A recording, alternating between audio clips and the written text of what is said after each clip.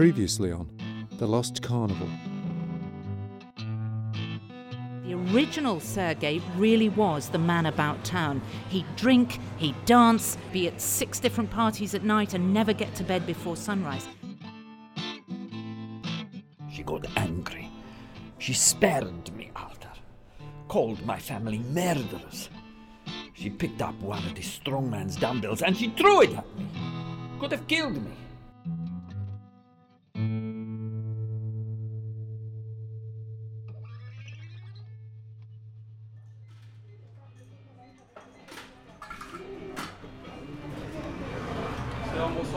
Tu m'ignores dans tout là, hein? Monsieur, un petit Bordeaux s'il vous plaît, 9 d'heure. Alors voilà, bien évidemment. New York's all well and good, but if I had to live the rest of my life in just one place, it'd definitely be here, in Paris. And this is one of my favourite parts. Barbès up in the north of the city. It's rough around the edges, it's rough in the middle too. But for my money, it's got more life about it than pretty much all of Manhattan put together these days. I'm here because I've finally managed to track down the Ingenue Carnival. I've been keeping a very low profile, but my old friend Klaus, the newspaper editor, ran a search of all the listings across Europe and saw that the carnival's performing here for 3 nights. I'm heading over there later. Well, I'm not in any hurry now that I've arrived. In truth, I'm not quite sure how I feel about the whole thing since I left Sergei back in New York a couple of weeks ago. And judging by some of the comments I've had from you lot, I'm not alone in wondering whether Hamish, Popu and the rest are everybody's guilty of undermining the birds. It's the other way around.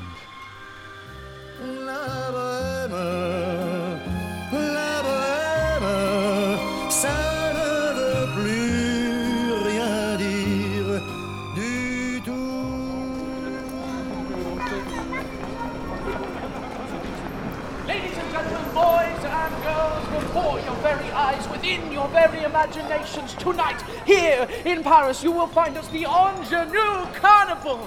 For your delectation, for your entertainment, wonders never seen before. Hamish! Arthur! How are you? Oh, my goodness, how good it is to see you. And you, listen, I can see you're very busy, but I need to talk with you and Popu urgently. It concerns Sergei. Sergei Bird? The very same. He has a proposition he's asked me to deliver. Well, you're not his messenger boy now, are you? Not at all. Only Sergei can be quite persuasive. Listen, let me explain. Okay, but not here. Who knows who's listening? Look, get on the first metro leaving Barbès tomorrow morning after 11 a.m. in the direction of Pigalle. We'll find you. Now go before someone sees us talking. Ladies and gentlemen, boys and girls, yes, you, madam, come tonight and you will see something marvellous after dinner, after your aperitif.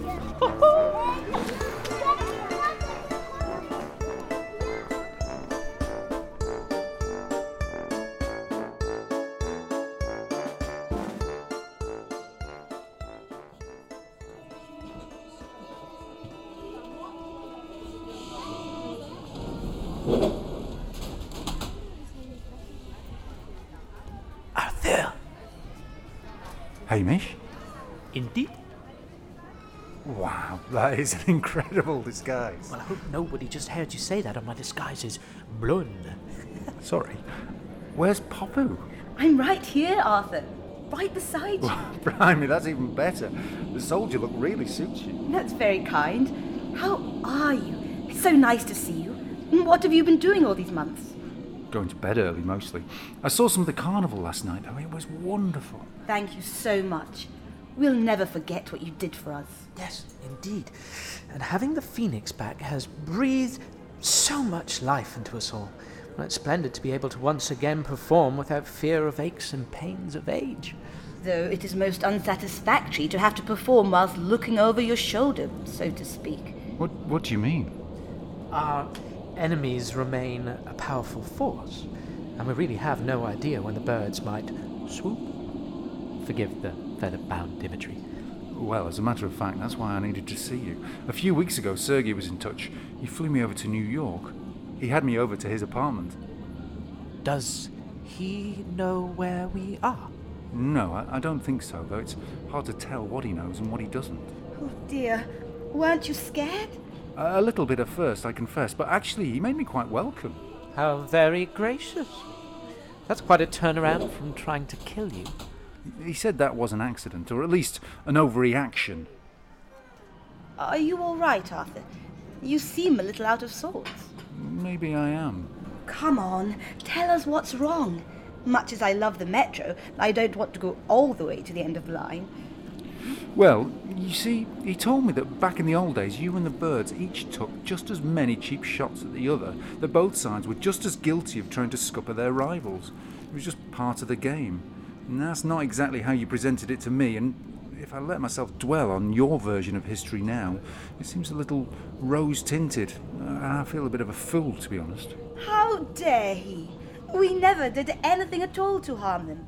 We would never have stooped to such depths. Would we, Hamish? Hamish? Well, Popo, you were young. We thought it best you didn't see absolutely everything that went on. What are you saying? Only that we may have occasionally played the odd prank of our own on the birds, just to keep our spirits up, if you like. What kind of pranks? No, nothing malicious. The odd flat tire here, an occasional sprinkle of itching powder down the leotard there. Compared with what the birds did, it was small potatoes. Pomme petit, as they say around these parts. Did my father know? Your father? Well, he was the biggest prankster of the lot. I'll never forget the time he smeared glue on their strong man's dumbbells. Yes, anyway, where was I? Ah, yes. Well, as I said, there was a world of difference between what they did and what we did to them. They were malicious and dangerous. We replied in jest, that's all, and don't forget, they stole the Phoenix, the worst abomination of them all. Well, that is true, though Sergei thinks that to blame your father's death on that is unfair, Popu. That his lifestyle had as much to do with it.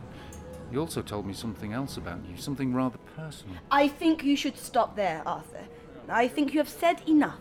Sergei is a great manipulator of minds, and you should, I think, enjoy some careful consideration before saying other things you may later realize are also quite so hurtful.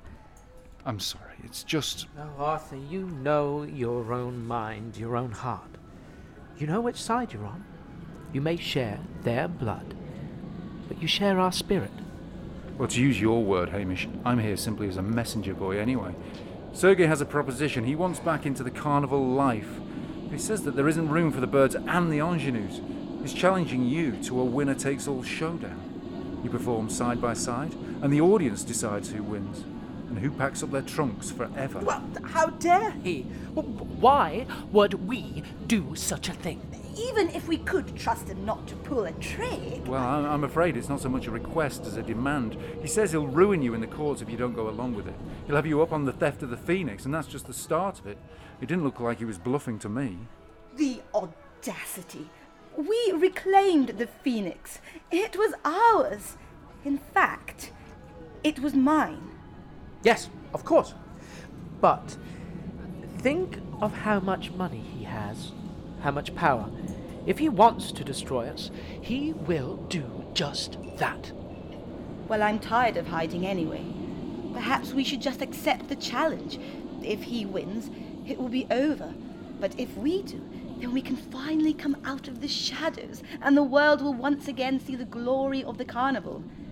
Anyway, they could never beat us, could they?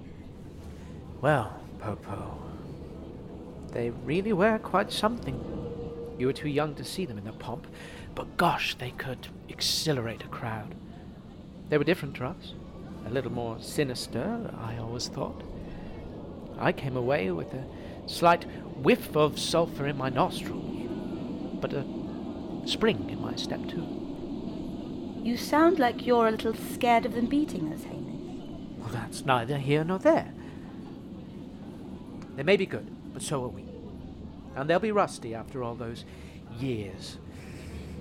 The real point is that we mustn't sully ourselves by association with them. Though by the sound of it, we don't have much choice. I'm afraid not. There is always a choice. You must give us time to think, Arthur, and to talk to the others. I really don't know what they'll say. But I know what they'd say about you, Arthur. You will always be welcome with the Angelus. Don't let Sergei put you in any doubt about that.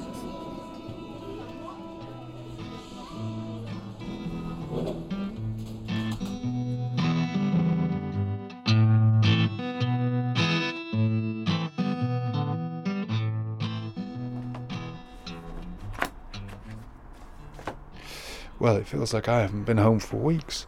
But here I am, at last, in the summer house at the bottom of the garden, enjoying the sunshine. Now, while I was away, one of you listeners very kindly sent me a rather wonderful old book, for which I'm very grateful. It's long been out of print, and it's a little bit threadbare. But to me, that just makes it feel all the more special. Now, it's a collection of biographical pieces about some of the great figures in Carnival down the years, and there's a chapter here on Sergei. There's a little bit more detail about his times as a socialite in New York. But the most interesting bit is mention of an interview the author conducted with a woman called Jane McVie. She'd been involved in the old Carnival scene with the Bird family and had been sent with Sergei to America to keep an eye on him. Now, unfortunately, the author of the book was prevented from printing the interview, she says, because Jane didn't want to seem disloyal to the Bird clan. But I tracked down the author, and she kindly agreed to send me the original tapes. After all this time, she said, what harm could it do? And here they are. Now, it's a very long interview, but I did think you might be interested in hearing this part in particular, so just lined it up. Here we go. So they've been close as children, have they? Oh, yes. Yes. Especially before either of them really understood that their families were in competition. They both had such good hearts. It's a shame there was such distrust between the Carnival troops. He spent hours every day practicing his juggling to impress her. He had such a gift. Some said he was the best young juggler in the world. But Popu paid little attention. She was persuaded of the bird's roguishness and started to give poor Sergei the cold shoulder, just as he was falling in love with her. Then there was the business with the accursed phoenix, and he came back one night from seeing her. He was broken, like a beautiful glass, shattered into pieces. So then you went with him to America? Yes, but that didn't help. He drank, got caught up in the social scene. His so-called friends paraded him round as this mysterious romantic character. I don't think he paid any attention. He just needed people around him while he tried to forget. Then one terrible night, they asked what tricks he could do.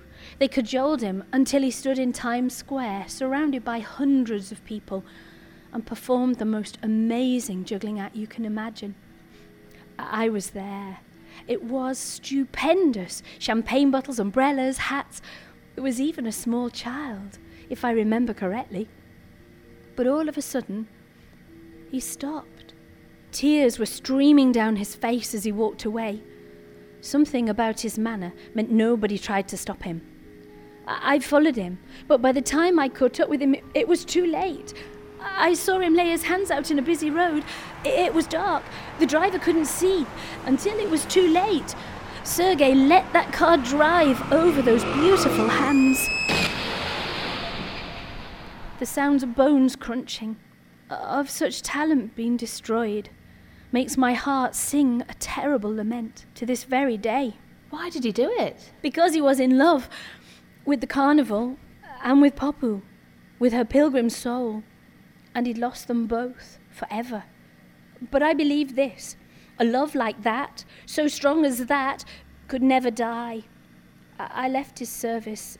It was too upsetting. But I am sure his passion for Popu stayed with him until his final breath. Are you all right? I think I need to rest for a while. Extraordinary, isn't it? And while Jane can't have known just how long Sergei would live, I can't help wondering whether what she said is true nonetheless, that his motives for this whole battle of the carnival are not so much to do with pride or a desire to get back into the carnival world, so much as they are, ultimately, to do with love.